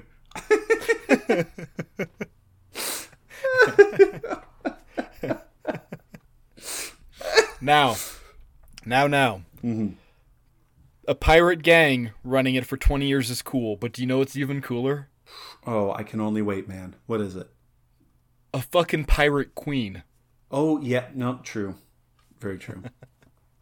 So, there was a woman named Sadie Farrell, also known as the Goat. And it wasn't because she was the greatest of all time. She was literally called the Goat. She was called the Goat because she would headbutt dudes in the gut. And then a male... So, real quick here, there might be some problematic history to be had. I am 900% sure that Sadie was a sex worker. And how do you get close to headbutting a dude? Well, you give him a good old blowy. Yeah. And you just, get up in there. And then she would have a male accomplice appear and knock the dude out, and then she would rob him, right? This was her kind of like MO. She became a pretty solid figure in the world of arm blowjob robbery. Until one day she decided, nah, I'm good with that. I'm going to bust through that single pane glass ceiling because it's 1800. Right. And she decided to become a pirate queen when she saw a group of the Charleston Street Gang's members failing to hijack a boat. The crew had rallied. They weren't going to win this one. And Saley rolled up in a boat and saved their lives. When she did this, it solidified the Charleston Street Gang to just kind of hey, you know what? You're what's up. You saved us. She, Conan the Barbarian, showed up, killed a bunch of, saved some people, and became the pirate. Literally, this Josh, this shit happened, right? All this shit happened. She became a pirate queen because she saved some other pirates' lives, and they swore pirate fealty to her. That's so awesome. That's so goddamn cool. Within days of them ascending her to her piracy queen throne, Sadie captured a sloop just sitting out in the middle of the Hudson Bay, or whatever that not Hudson, Jesus Christ, in New York. It was sitting in New York Harbor. In some harbor there. She just out and out captured a fucking sloop. Oh my god. Thank you. Yeah. She out and out captured a sloop. An actual naval vessel. Her and her ragtag bullshit. And then she doubled down and actually ran a Jolly Roger flag up the mast. Now, this is 1800s. A fucking Jolly Roger hasn't been seen since the 1650s when the golden age of piracy ended with Blackbeard. Mm-hmm. So just this, she is calling back to a fucking meme. This is amazing. Sadie the Goat is literally the fucking goat. Sadie the Feral, oh my god. That's incredible. This captured sloop would range up and down the Hudson and Harlem rivers, and it would indiscriminately rob farmhouses and burn river mansions on either side of the river, but she was also kind of a cool Robin Hood character and would definitely give to poor people. But she would also take men, women, and children as hostages for good behavior, and sometimes, if she was feeling squirrely, she would make them walk a plank. Oh my god. That's This is attested in court record that Sadie Farrell made people walk a plank. This is the whole sort of fake it till you make it kind of thing. This is like your TikToker or your Instagram influencer kind of LARPing as a pirate, but then like actually turning into one and making people. That's so awesome. Right? Fucking Sadie and now she's now this weird mytho-historical figure on waterfront. It's so cool. She's just she was a real person. She survived. There's a story about her having a rivalry with a female bouncer in a bar, and the bouncer apparently bit her ear off and kept it in a jar of liquor, and then the bouncer bought the bar. And she kept Sadie's ear in this jar of fucking liquor for decades. Oh shit! Wait, hold up. Yeah. Okay. Holy shit. Okay. Yeah. Sorry. Not to full on whatever. But no, there was. Fuck you! Pirate this one. Hijack this fucking. Yeah, I just. No. This was a. I just put this together. I just remember this. This was a story on Drunk History. Oh shit. That had Kat Dennings as Sadie the Goat. Oh shit! And shit! Okay. And Ronda Rousey was the bouncer gal who fought her and then bit her ear off. I just remembered that. Awesome. Holy fuck! Yeah. Oh shit! That's so cool. Yeah. Okay. No. Sorry. So yes. No, not at all. If you doubted us, listeners, go watch whatever episode of Drunk History that was, because that's also there too. And fucking Sadie the Goat, the pirate queen. That's amazing. Sadie the Goat, man, the fucking pirate queen. Oh, that's so cool. That's so which also, you and I, Mark, we've talked about how we kind of live in an age of disenchantment or disillusion. There's no more frontiers to explore. There's born after the moon landing, but born before the moon colony or whatever. But maybe this is it, man. Maybe that's like, maybe we need to start up our own river piracy. Because, I mean, maybe, I don't know, maybe there's some account of a pirate on the Rio Grande there in Alamosa. And Okay. so yeah, I don't know. Maybe that's something that, sure, like I'll graduate. I'll get all that taken care of. Next time I'm in town visiting, we'll put our own barge together and we'll float up and down the fearsome, mighty Rio Grande. And 100 feet long, 20 feet wide. long. Pretty much just blocks the whole fucking span. And we'll look, there he's stuck at the bridge going into town. Yeah, right. Yeah, All the homeless people are throwing shit at him. Oh shit, he's unionized the homeless people. Oh god, Mark Jones is now the homeless people czar. He's their pirate captain. Yeah. Oh god, he's leading village in Antonito. The hobo pirate king. Hobo pirate king. Storm into.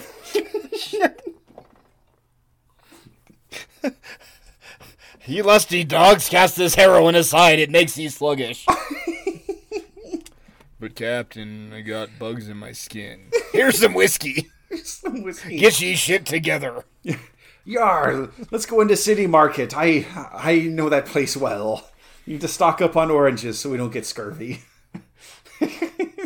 Oranges? Just put in a click list order. Yeah, right. Yeah. For 20 pounds of oranges. All right, there you go. That's fine. All right, thanks. Hey, they're not Valencia. No, that's cool. All right, thanks. No, right. That's just it. It was like, Gar, you call it a Valencia orange? Let me back there in the cold freeze. Well, don't get this straightened out right away. You scurvy sidewinder. These be cuties. I ordered navel oranges. What are you trying to pull here? Mark, look, dude, you can't. Yeah, you can't. We put up with this for a anymore. while. Like, we miss you, Buff. Like, but dude, come on. Like, you need to go do heroin with your pirate buddies just elsewhere. This is a cry for help at me. These be dark times. The recession hit old Mark hard. Oh, God. Oh, I love it. Oh, it's so good. Shit. Sadie the Goat, River Pirates in New York City. Yeah. Oh, my God. I want to point out, really quick, we're not a true crime podcast. I don't think we ever will be. This next session is going to get just a little bit rough because, honestly, we've been having too much fun with River Pirates, and you all need to remember why crime doesn't pay. Right. Yeah. Yeah. Keep that in mind. That's our, disclaimer. We're going to go to another pirate island, and this might be the most famous hive of scum and villainy ever to exist on the American continent, outside of Las Vegas. Oh my gosh, Tomp has a thing to... So not only am I joined in my pirate crew by Quincy, but also Tompkins boarded me and is wanting to get in on the action. But anyway, sorry. So yes, Pirate Island. Pirate Islands. As you float down the Ohio River, Josh, you're going to get to a point there in southern Illinois, and you're going to notice some really steep, high, beautiful limestone walls just lining either side of the bank. And as you're floating down this weird canyon of white rock, you see a weird bump and then another bump, and then you see a big old gap in the bluff, and it's like 55 feet. It's huge. Well, buddy, you have just called to something that the French call La Caverne dans le Roc, or the cave in rock. Okay, makes sense. Now, this spot, Cave in Rock, might be the most infamous pirate island spot ever. There's really, we can't, just ever. It is literally, you will not find a more wretched hive of scum and villainy. Before white people showed up and started being pieces of shit, Native Americans used it as like a base camp, and they did their own thing. Okay. And then white people showed up and corrupted it instantly, like we're wont to do. But this spot, buddy, oh my god, if there's is there a neighborhood in your town and you just know all the degens are there? Because this is Cave in Rock. Mine is south of 17th. Anything south of 17, you don't go down there. 17 is San Juan? No, you stay out. That's just how it is. That's Cave and Rock. Yeah. There are a place or two around in Columbus that, you just don't go after a certain time of the night. But yes, you just don't do it. So it's kind of cool. This is a gigantic cave that was carved out of the limestone wall by wind and water, and it made a solid natural shelter, and a lot of people did use it. It did serve as sort of a landmark on the passing into New Orleans. Like, this was kind of like, in the beginning, well, it's weird. It's so... Okay, I'm just going to say this and not try and sound like I'm being really bad about it. But if I was to tell you that you're going to Albuquerque and you need to stop and get gas, you're going to stop in Espanola. And you're going to get your gas in Espanola and you're going to get the fuck out of there. And you know what I'm trying to say? Yep. That was Cave and Rock. You do the thing you got to do. It is a waypoint. Yeah, sure. But also you get your gas, you say thank you, and then you leave because you don't dawdle. You just don't go. Yeah. Our Colorado listeners, I know you know what I'm talking about. Yeah. So in the late 1790s, this is the worst place you can go to. It was home to a rogues gallery, literally a rogues gallery. Like, if the last one wasn't with, Pug McDumbface and whatever the fucking names were that I can't remember, with the Patsy Conroys. This is the rogues gallery. We're not going to get fun anymore. The pirates that lived in Hole or Cave and Rock were a group of pirates known as the Mason Gang. The Mason Gang was headed by Samuel Mason, and it's weird. We're going to kind of Breaking Bad this just a touch here. Samuel Mason was by all accounts a good dude. He was a captain in the Ohio militia. He was appointed to that position by Patrick Henry. The Patrick Henry. Yeah, that Patrick Henry. Yeah. He was appointed to this captainship at a place called Catfish Camp. This has zero bearing on the story, but it's a part of American history, and now you know it too. And it's Catfish Camp, and it made me so goddamn happy. He was a really good soldier by all accounts. He was wounded at a skirmish by Camp Henry, fighting natives. And then he also served as on a courts-martial board. Like, he wasn't the one being courts-martialed. He was serving on that. So he was an officer. He was a gentleman. By all accounts, he was a solid dude. He was such a solid dude that he was elected to be the Justice of the Peace in Pennsylvania. And then later, he was appointed to be a regional judge in the Kentucky Territory. Okay. And this is sometime in the and it's going to get kind of spotty here because of the way that things go. This is Kentucky Territory, but it's also now in Virginia. But in 1790s, he moved his family to Henderson, Kentucky. It was during this move in the 1790s that he decided to go all Walter White on this shit and break bad and become an expert in counterfeiting and decided that being good is dumb. Because you know what? Quite frankly, it is. He then entrenched himself in some really poor company and began running with the pirate gang based out of Diamond Island. This is on the Mississippi. In 1797, he then moved his operations to Cave and Rock, where he and a co-counterfeiter named Peter Alston and another guy named John Duff, they set up base in the actual cave. This is they actually showed up, they kicked the people out, they said, "This is ours, now get the fuck out of here." And they hung a big sign on the wall that said, "Liquor Vault and House for Entertainment." And boy, what a house and vault it was, Josh, because they turned it into a brothel and counterfeiting center. I need you to take just a moment to appreciate the brilliant criminal mastermind scheme here. Here's me, old Mick Jonesy, going to buy a hooker from you, Madam LeStreet, the whorehouse proprietor. I hand you a $2 bill in real American money. Yep. And it only costs 50 cents for a tumble, but I also want a beer, so you're going to give me back $1.25 in change.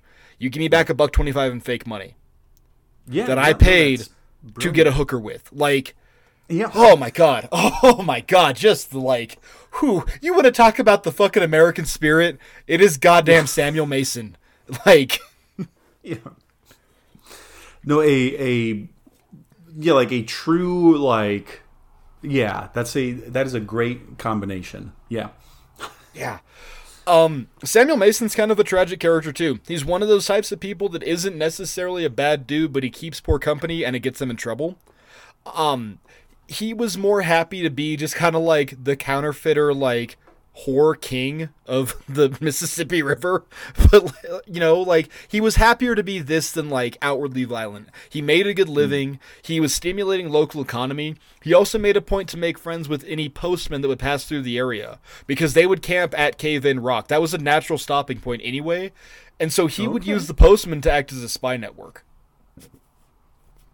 I mean that's brilliant. Yeah, that's brilliant. Yeah, he's an amazing dude. And I might be like kind of whitewashing some of his horror, but by all accounts, he doesn't seem like he's that bad. And it also kind of gets problematic talking about like, you don't like pirates because they're killing you because you killed people to be where you are. It's like, who's a bigger dickhead?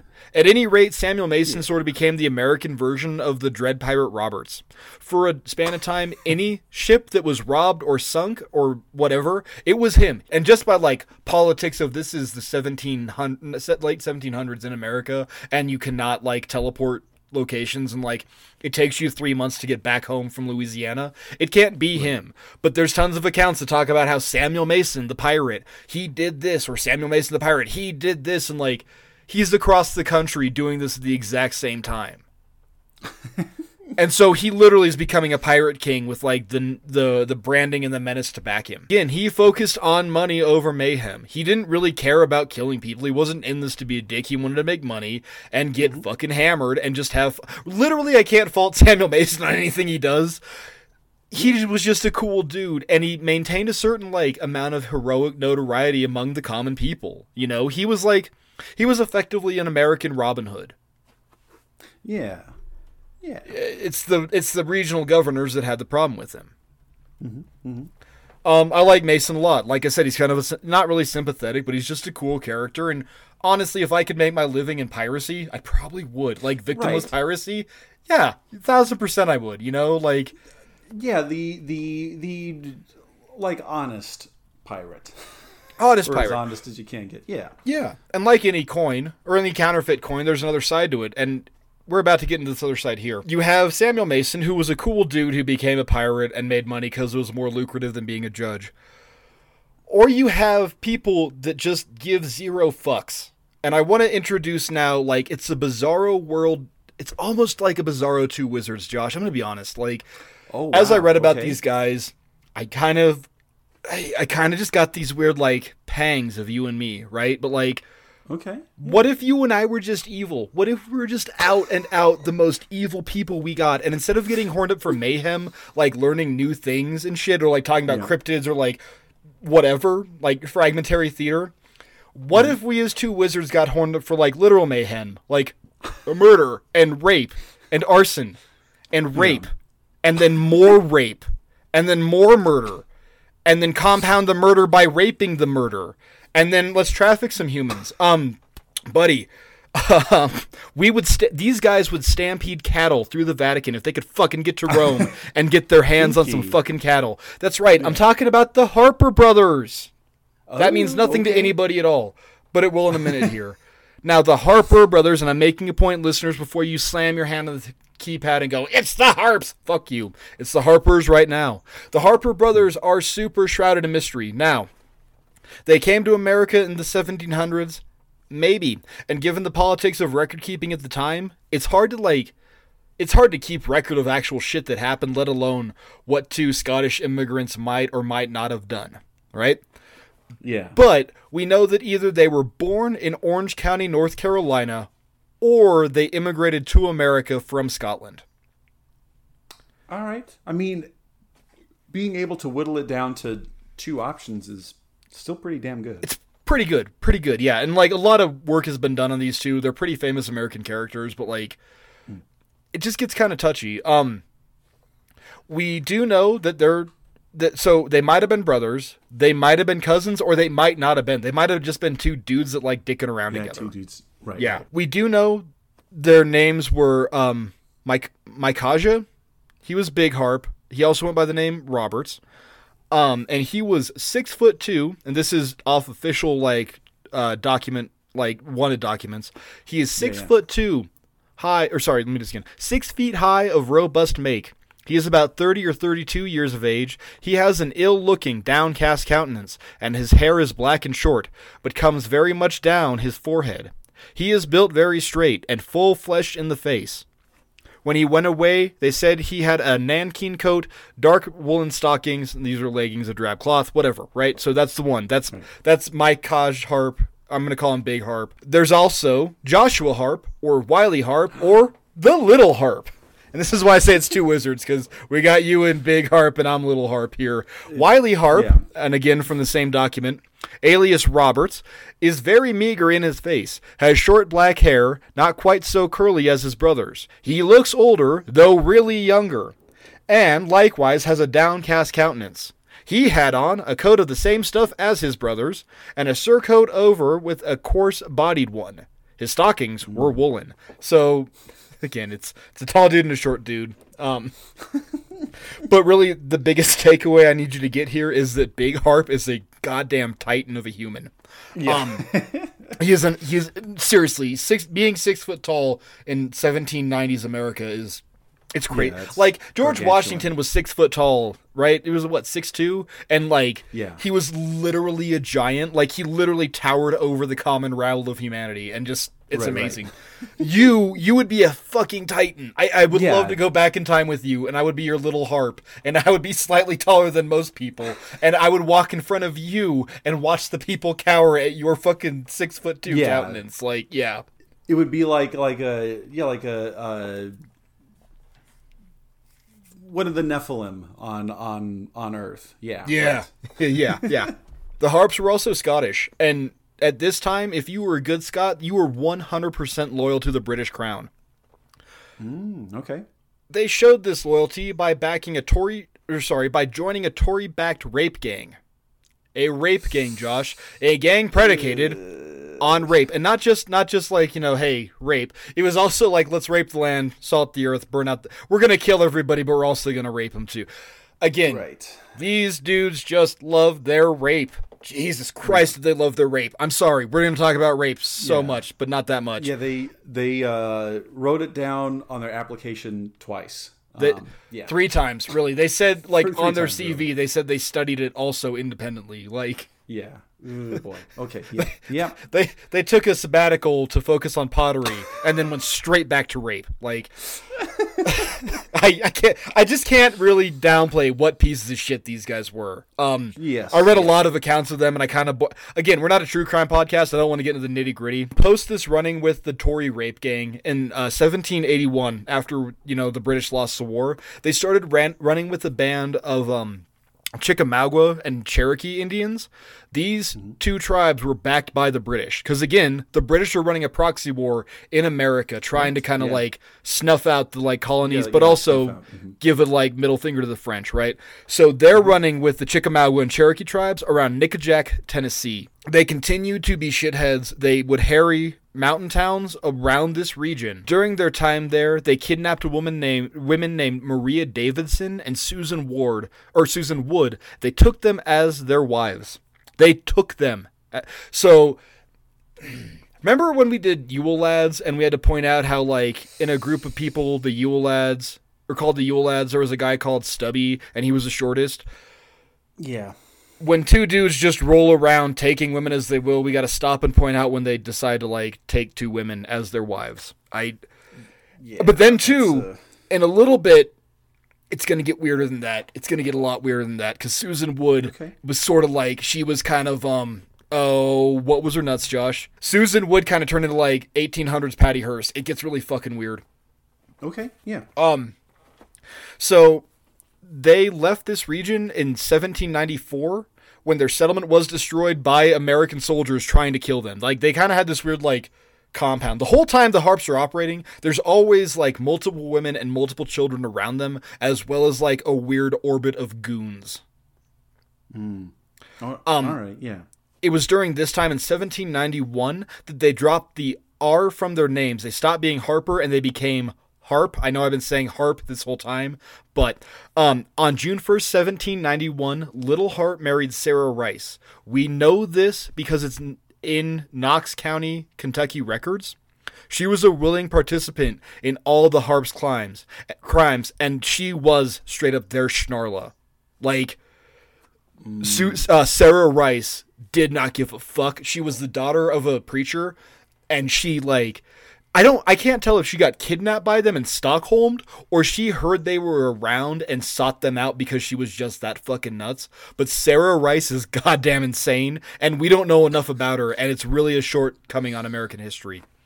Starting in 1797, they went on this insane crime spree. Like, I don't know what happened in 1797, like, but they decided to go nuts. They essentially became America's first spree killers. They killed as many as 30 people for any given reason.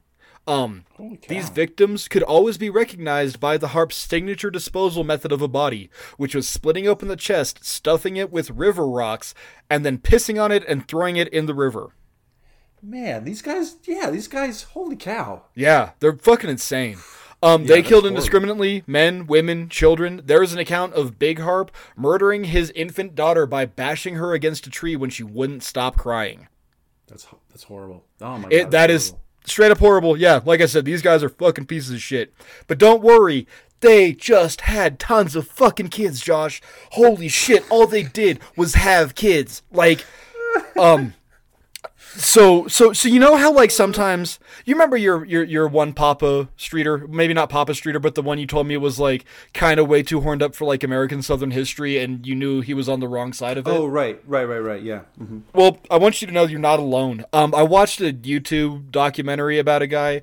He claimed to be a direct descendant. His name was E. Don Harp, and number one, he pointed out how like a lot of the stories about him were like anti-American propaganda. He said that the Harps were just loyalist freedom fighters, and if they had been American, then they would have been viewed as heroes. Maybe they would. Okay. Maybe they wouldn't. I'm not here to judge that. Maybe. I have no idea. Yeah. But this dude was also way too fucking jazzed to be related to... Even if they were exonerated, I'd still be like, you know... Yeah. Everything... But then also, too, like, you kind of get it with a grain of salt, like, he's so bad he bashed his daughter's brains in for crying. Well, maybe he didn't. I don't know, you know, like, right. But, you know, until I hear otherwise, I'm just not going to jump so gung-ho, because this guy was way too gung-ho. Yeah. They were captured in Danville, Kentucky, and they escaped when Big Harp kicked through the prison. He kicked through the prison. Oh my god. He kicked through the wall in the prison. Which, I get it. This is the 1790s. We didn't have the benefit of like modern construction techniques. Stucco. He kicked. But this motherfucker kicked through a prison. He kicked through a prison wall, and him and Wiley escaped. So upon this kicking through the prison, this was in April of 1799. The local governor in Kentucky posted a bounty of $300 on the Hart brothers. And do you know what happened when we posted that bounty, Josh?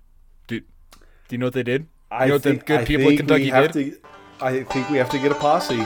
Oh, we rounded up a posse. They rounded up a bunch of posses. There was a shitload of posses. There was so many fucking posses chasing the Harps. Posses for days. There were so many posses that the Harps ran north into Illinois, where they eventually made it to Cave in Rock. And they were welcomed by Samuel. Like, he was like, yeah, whatever, travelers. Come on in. So the Harps, with their respective women and at least 3 children, they set up shop in Cave in Rock in April of 1799. Well, I think this would have been June 1799. On June 3rd, I'm guessing, of 1799, the Harps immediately set into being so fucking out of control that river pirates had to tell them to calm the fuck down. The Harps' favorite pastime was tying a man naked to a horse. They would then blindfold the horse and then spook it and run it off the cliff at Cave in Rock. Now, they would run it off the cliff directly in front of the cave entrance, so the horse and man would fall about 60 feet to their death. They thought this was funnier than hell. So, I just really want to cement here that God damn, these guys are pieces of shit. But they're not such pieces of shit that they're not without kindness, Josh. God damn it. There is always that tiny speck of corn in the human pile of shit. Yeah. While running from another separate posse led by a man named John Leeper, who the Harps had killed his boy and maybe his dad, but records are spotty. But this man, John Leeper, was out for fucking heart blood. They came upon an old man living in a forest. And I shit you not, the old man in the forest, his name was Tompkins. No way. That's awesome. Yeah. They convinced this old man Tompkins that they were in fact traveling priests.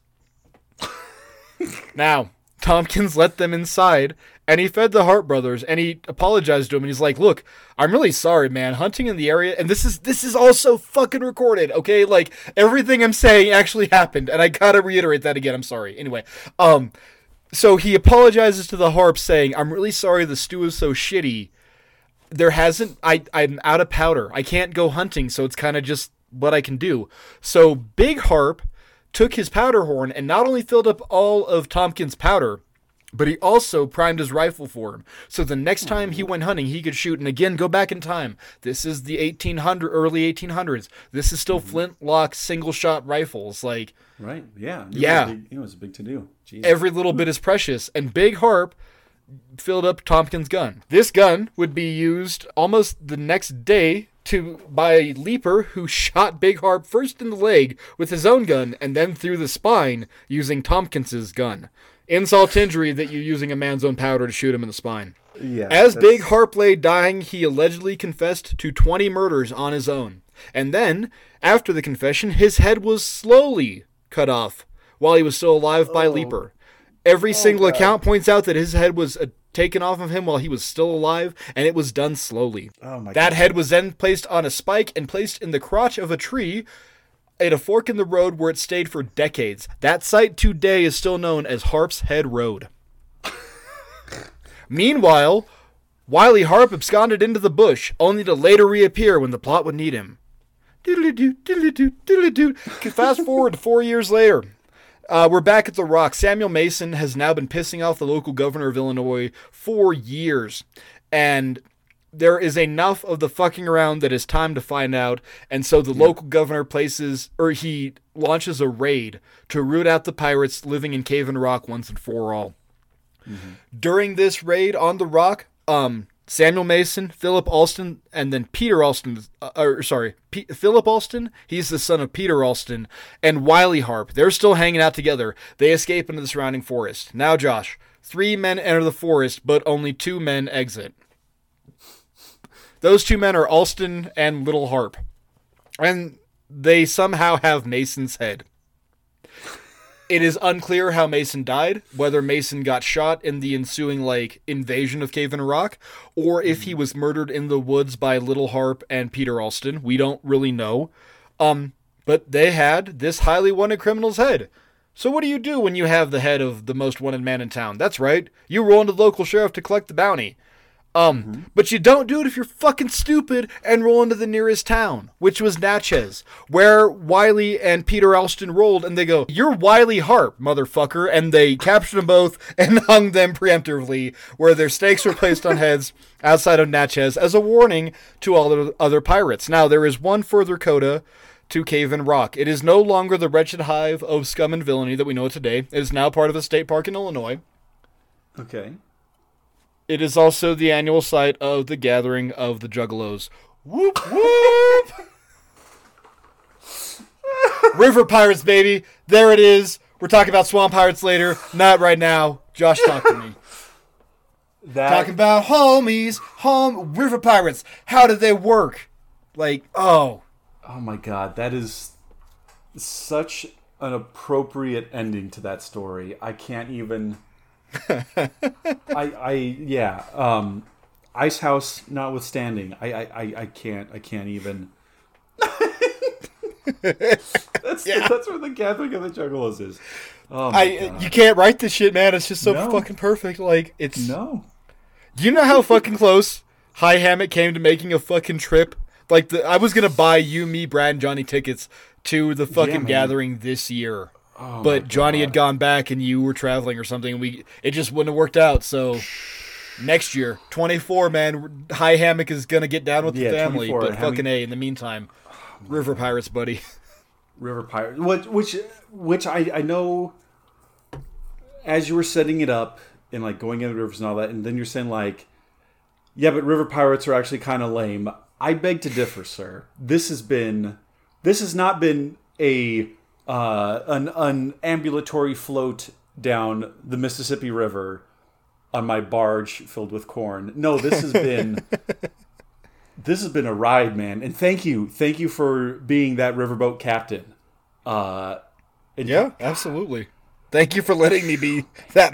I got dumb. I got so dumb this week, and thank you for just like letting me run wild with it, dude. River Pirates in New York. Holy shit! I had no idea that was a thing. New York. Sadie the Goat. I had no idea Sadie the Goat was the thing until this week, and I'm so glad I know about it now. Like, right. Well, she's amazing, and I think that's part of it too. Because, sure, compared to like you're sort of what you typically think of seafaring pirates, where we're headed off into the wild blue yonder and hiding ourselves on this little atoll that nobody else knows about. Like, with a river, it's basically upriver or downriver, and that's it. But no, man, like there's so much. Be it a cave in a rock or some burrow in New York City. The entire Fourth Ward. Fourth Ward just being. I don't even know what the entire fucking Fourth Ward is, but it was the entire Fourth Ward. Like, yeah, I just. But so, even if you were like maybe initially let down with what you thought this would be, we're going to continue talking about pirates, and I tell you, man, this has been a great start to our pirate arc here. So thank you for guiding us on this. Absolutely, yeah. And I'm still floored by those goddamn Hart brothers, Harpers, whatever. I guess I can finish off the last little bit of my ice house here. And listeners, you can tell us what your thoughts have been listening to this episode. Are you still doubting that our podcast RPG, which if that isn't a trademark, damn it, Two Wizards is going to trademark that. It probably is by now, but whatever. But if you want to see the receipts, I will take that screenshot and put it up there. But tell us, are you one of our listeners who lives on the Mississippi River? Because I've been checking our Podbean stats, and we've been getting, some pretty good numbers from, like, Missouri, Mississippi. A couple of those areas along there. Maybe you have some local stories. Maybe there's, like, a local river pirate legend that you have to share with us, and if that's the case, we want to hear about it. We would love to hear from you. Yes. So please send us an email to twowizardspodcast@gmail.com. We are also on Twitter at twowizardspodc1. We're active on Facebook. We're active on Instagram. Mark is doing, again, like yeoman's work, finding incredible pictures and illustrations and photos. And I am waiting with bated breath to see the River Pirates accompaniments. What those images are going to be. Goddamn, Ice House is. I'm getting housed on Ice House, and I told myself I wouldn't, but here I am. But if you want to see more of my silliness, because who knows, maybe I'll drunk tweet a little after this. You can find me on Twitter. Yes, return to form. Fucking yes. We need more fucking drunk post tweeting. We perhaps need that. So if you want that, look me up on Twitter. You can find me at PlaidBarbarian on Twitter.com.